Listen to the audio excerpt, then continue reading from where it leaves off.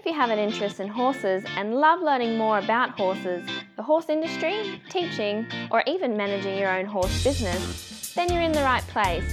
We would love you to join us on our mission, which is to improve the lives of horses around the world through the education of riders, handlers, and trainers. So get comfortable, listen in, and enjoy. Today's chat's been brought to you by International Horse College. We have a mission to improve the welfare of horses throughout the world through the safe education of riders, handlers and trainers, and that's what these chats are all about. Registered Training Organisation 31352.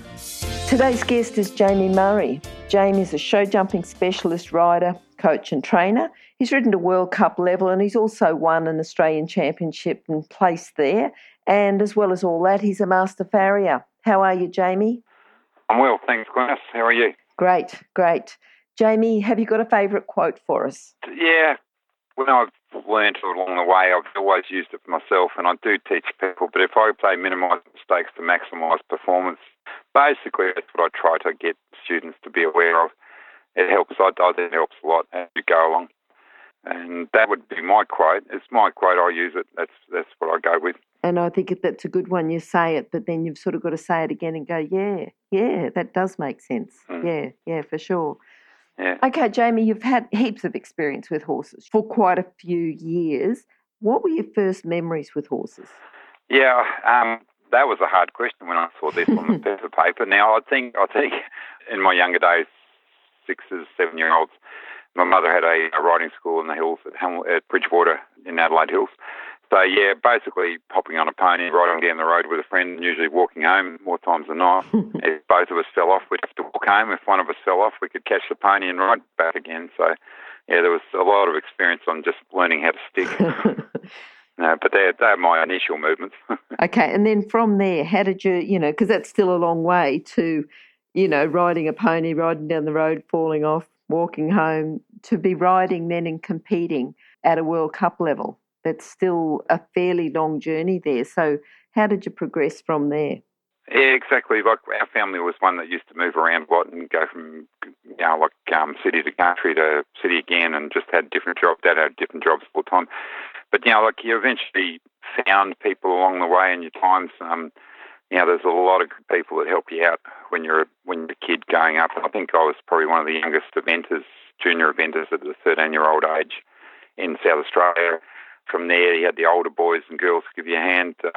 From there, I think horses really chose me. I didn't choose them. They ended up being my life because of any reason. But and then from then I ended up working on a horse stud. So I was a stallion handler. I did that for 2 or 3 years. Firstly in the Adelaide Hills, I handled 10 stallions. Working full time with horses always was tough work to be able to play with them, but I did manage to do a few little things along the way. And eventually, I think another move I went to the Territory 6 months and ended up learning how to break in and be a rider of sorts up there. So, I always find these little places that I was involved with gave me good skills along the way to evaluate horses and understand them. The session in Territory on the station was huge. I loved basically breaking in, riding, chasing stock and all that sort of stuff. Mm-hmm. Then it brought me back. I was nearly 20, and this is where I started to get involved. I wanted to be a show jumper. I think I tent pegged for a year or so with teams in Adelaide, and I had super fun with that, and that's just another skill you get along the way. I sort of found that quite, without being bombastic, quite easy, and I got really good at it quite quickly. I thought, I want to try something else. So then I went to show jumping, and then that was just turned it all around, didn't it? I was never going to be any good at that. But so it took years and years and years of trying to get better at that game, but it filled my life up from a 20-year-old to, I guess, a 40-year-old. And it was a great time. I loved it. I was quite addicted to the game. I was so... You never got to be the best, but you tried. That's what you tried to do the whole time. Yep. Just tried to be as good as you could be. And there's plenty of growing, isn't it? Plenty growing in it. Like when you first go over those first little jumps that are sort of knee high. Yeah. Up to competing at high level, it's not just go over one jump and then just gradually get a bit higher and higher. There's a lot of skill and a lot of techniques to learn all the way up. Yep. Oh, for sure. I think my mother did one thing quite special to me when I was a kid. Like, she never allowed me to go too high. I was a junior rider and I was only allowed to do that. A lot of other riders could go, able to go bigger. But it just gave me super confidence initially. And then when it was time for me to try and be better at the game, it was all a new experience the whole time. So, yeah, but consolidating on the smaller stuff was always the thing I found. There's always different skills to learn horses. Yep. And putting them all together in the end, flat work, and then being able to jump and take on different size jumps and different distances between jumps. Rideability of your horses, training them when they're good. I found it was all just a whole range of different ideals put into one to be able to get to a place where you ride for around a show jump course in a minute and a half and try not to knock rails down. Yep. All right. Now, for someone who wants to work in the horse industry, and this is not just working in a show jumping stable, but, you've done a big variety anyway, working in the territory and working on handling stallions and things like that. But what sort of character traits or core skills does someone need to work in the horse industry? Yeah, just basically the love of horses, the ability to understand them. Like, there's going to be highs and lows, that's for sure, at any game. But, the horses are a different animal. I think we appreciate them more when we know them better. And especially when you get to elite level, the good horses really are just amazing. But then again, the other horses that are limited also try hard. So they've all been good to me. But I think the ability to understand your horse is going to take you a long way. I've had debates along the way with different people.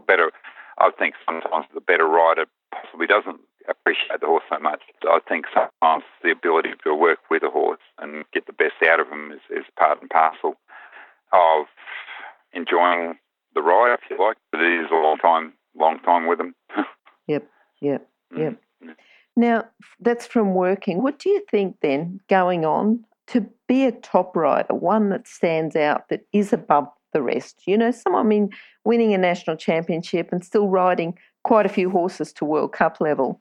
What do you think you had a bit more than most people that start off in the horse industry, work on a stud or work on a station and stay there and don't want to keep going? What do you think you had more than someone else? That is super tough. It was just a super tough question, this one. I think I'm just stubborn. Is it stubborn or persistent? Yeah, that's a better word. I just wanted to be as good as I could be. And, I got the times in my time on the road thinking, why am I doing this? I'm just not improving. And determination in the end will bring fairly high result. Sometimes the lows become the highs and vice versa. So it just helps to be a little bit determined with what you're going for and suck up what's not going so well. It's life in general. It's like it is the same with life in general anyway. All right. Now, you've talked about your mother influencing you along the way. Who else has influenced you? I was very lucky. I had a lot of people. Being on the road, you live with a lot of different people. You go to different states and you're always finding people. And they appreciated it. There were 3 girls that were really quite good in my time, and I looked up to them all, and they all had a little bit of time for me, which I was quite amazed and happy. But Di Dawson, Colleen Brooke, Vicky Roycroft, Marie Hewitt were fantastic to me, the whole form. They were basically, the ones you looked up to. There were other, obviously, male riders in the time, but these guys were fantastic to me as far as I was concerned. Jamie Coleman gave me a hand along the way. But I found Vince Gorby, Terry Cohen, fantastic people, and they were, very influential in my time. And I've had a lot of good coaches before. I had a Danish coach, I think, as a kid. He couldn't speak English and I couldn't speak Danish, so we worked it out. But all these people along the way are just fantastic. I could keep naming them. Family also, they were so great. My mother was a great influence to start me off, and she herself was a great rider.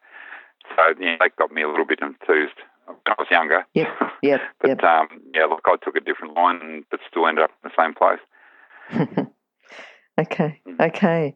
Now, what about horses who've influenced you? Ones that have been instrumental in helping you in your career?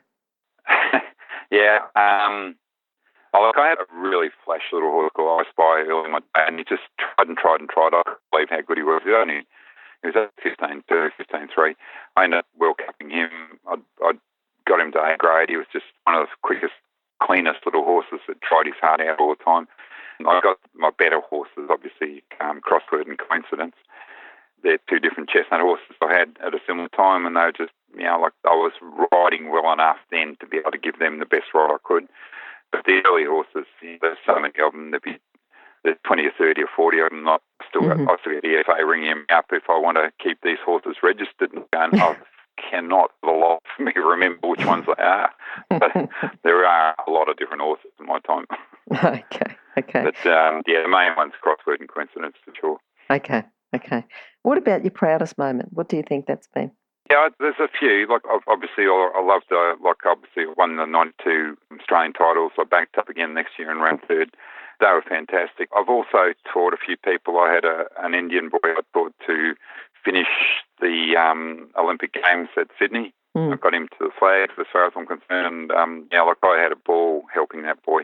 It was fantastic. And so James Lang is another one I coached to be a World Cup rider. Got him around a couple of World Cups, if you like, from being a pretty classy 3-8 rider. He's a Victorian. But basically, everything comes into play. And riding, competition. I actually won a class out at Campbell Show.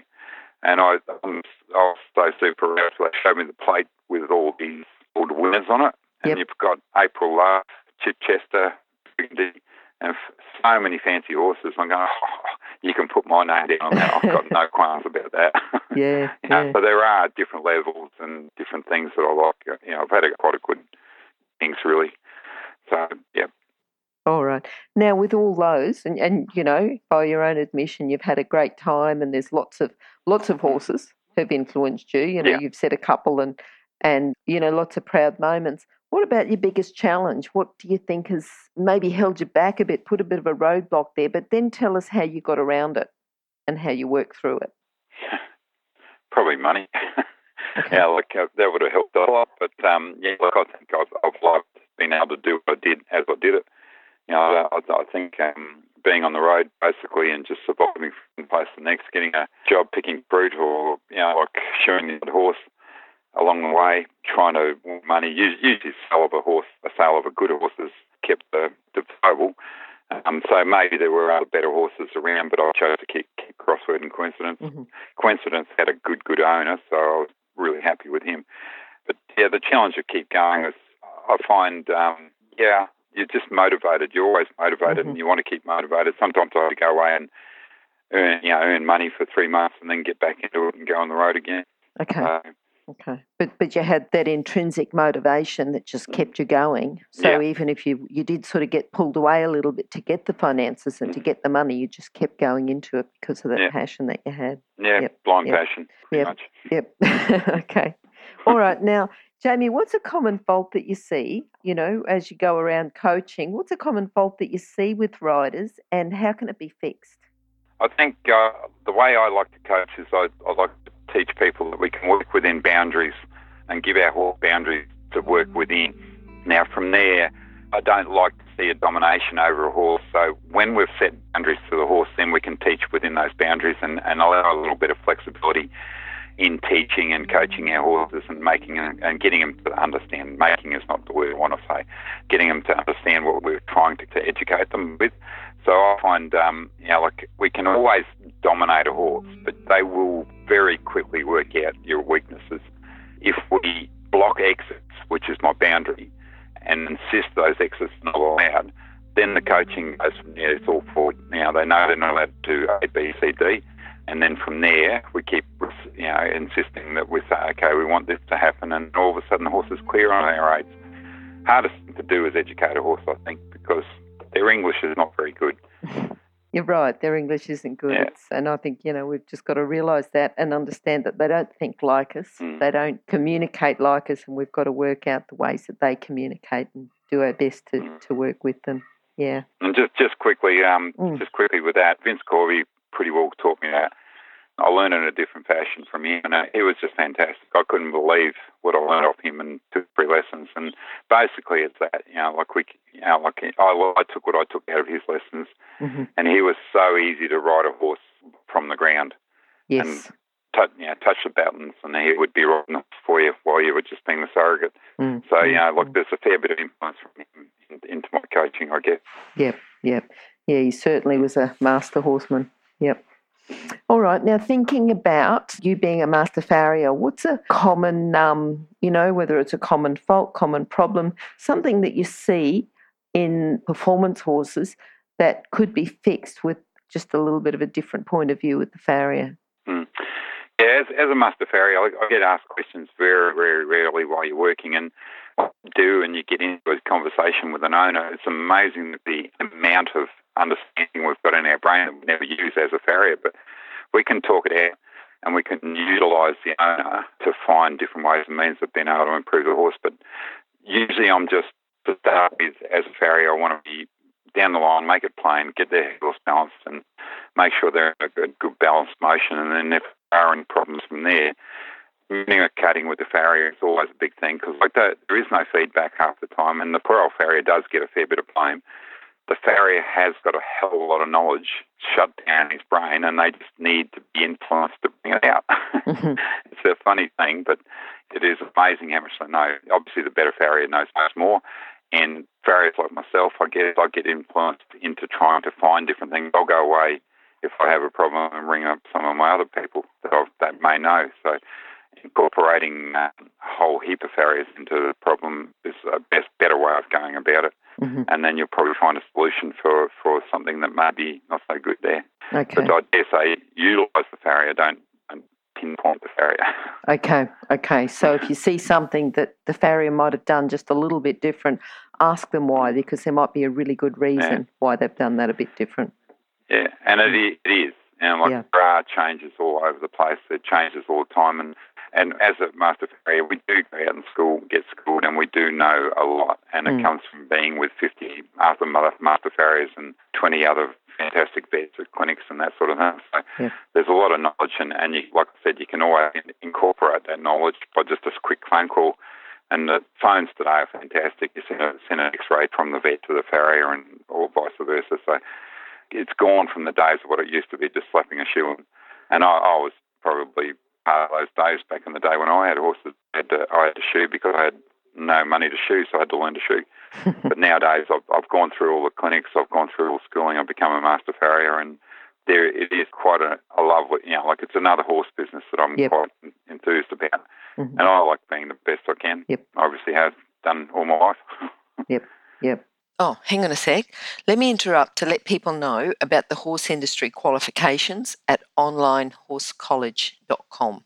If you have a look at the flexible options, there's online theory, and the practical components can be completed by video or with a qualified expert in your area. That website again is onlinehorsecollege.com.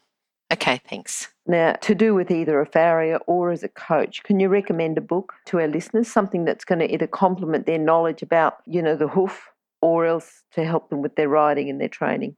Yeah, there are some fantastic books about horses' feet and education. Like, I've got a couple on my bookshelf here, but I don't dare move, otherwise this thing will drop out.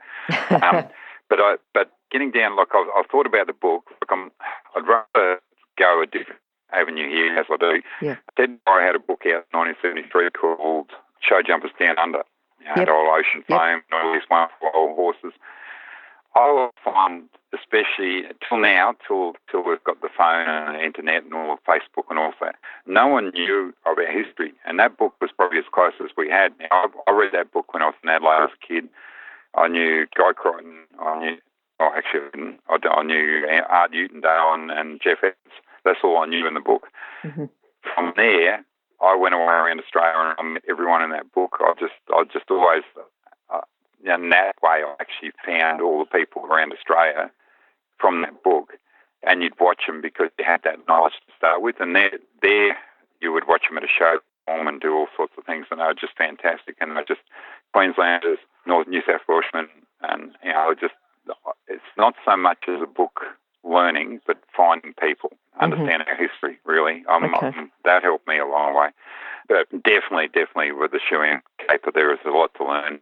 It's pretty straightforward. I'm afraid I can't give you the name of the book because I've read 2 or 3 once in my time, and I can't come up with that right now. Yeah. You might be able to send me an email about that book, a title, and we can put it on your page. Yeah, it'll be horsechats.com/Jamie Murray, and the details of that book will be on there. Yeah. Jamie, what are you looking forward to now? You're coaching now. If you can tell us about what you're looking forward to, what your future holds. Yeah, I coach. I have on and off coached down at Werribee for the young rider, well, not the young rider squad, but development squad that they hold down there. Might have been 15 years, but and I just love the state of those kids. Like they're coming from anywhere from 12 to 17-year-olds. They're all green kids. They all want to learn, and they've all got stars in their eyes. It's a fantastic way of being able to pass on a bit of information. And I usually find the camaraderie of these kids after the 6 or 8 weekends together. It's just fantastic to watch them grow and understand that show jumping is not just an individual game. It's actually a game that you can incorporate everyone and friends along the way and utilise these friendships to help you improve, really. Yep. So, but that, I do other little jobs. I've got Hamilton College here every week, but my main income, bread and butter, is farrier work. Yep. All right, then I was going to say about the 12 to 17-year-olds, it's great to be training, but then when you're out competing with them, it becomes more of like a team effort rather than just, an individual effort. Yeah. And getting them to understand success and failure is all part of getting better. Yes. I teach a lot of stuff along the way. I've got lots of lesson plans, but when you watch them at a show, basically you're not a nursemaid, but you're a person to bump them up when they fall down, and vice versa. Don't get them too far ahead of themselves when they're going well. It's a very, very inclusive brain, the teenager, if you like. And I think it's a really good fun place to be when you're teaching them. Yep. Because they can be as cheeky as I can. Keep you on your toes. Yeah. All right. Jamie, in just a few sentences, if you can summarise your philosophy or your main principles with horses, that'd be great.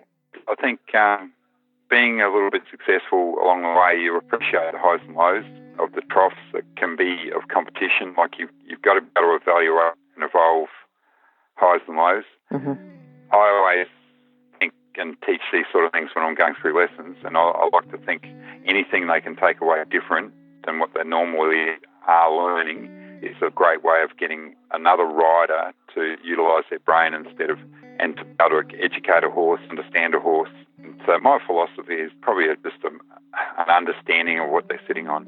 And don't be afraid of working with your animal. They're the ones that are going to do the work for you. I've sat on a lot of animals that have saved my skinny butt along the way and done the right thing when I needed to. And in the end there, when you do compete, these animals are the ones that are going to cover up your little mistakes along the way.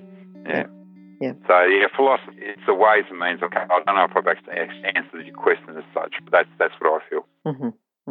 All right. Now, Jamie, how can people contact you?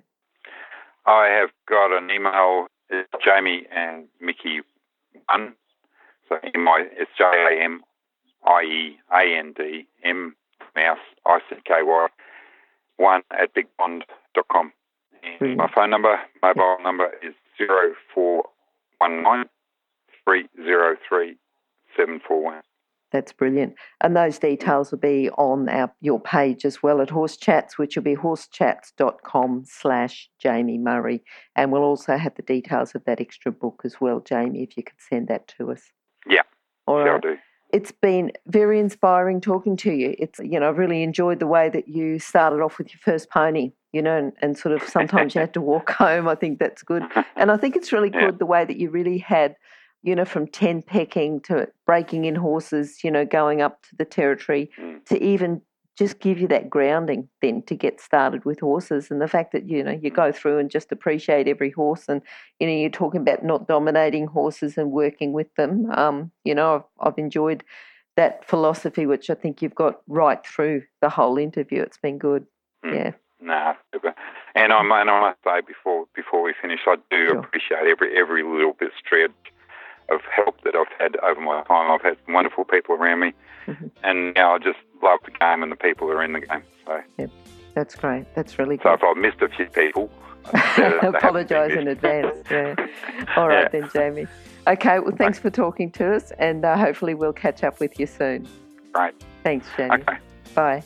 If you've enjoyed this chat, then please comment, rate and subscribe. If you'd like any changes or recommendations for guests, then please contact us through horsechats.com. And while you're online, have a look at the government-accredited courses at internationalhorsecollege.com. Registered Training Organisation 31352. Remember that our comments and instructions are general in nature and do not take into consideration your individual horses or your individual ability and circumstances. If you enjoyed this podcast, then please leave your comment below.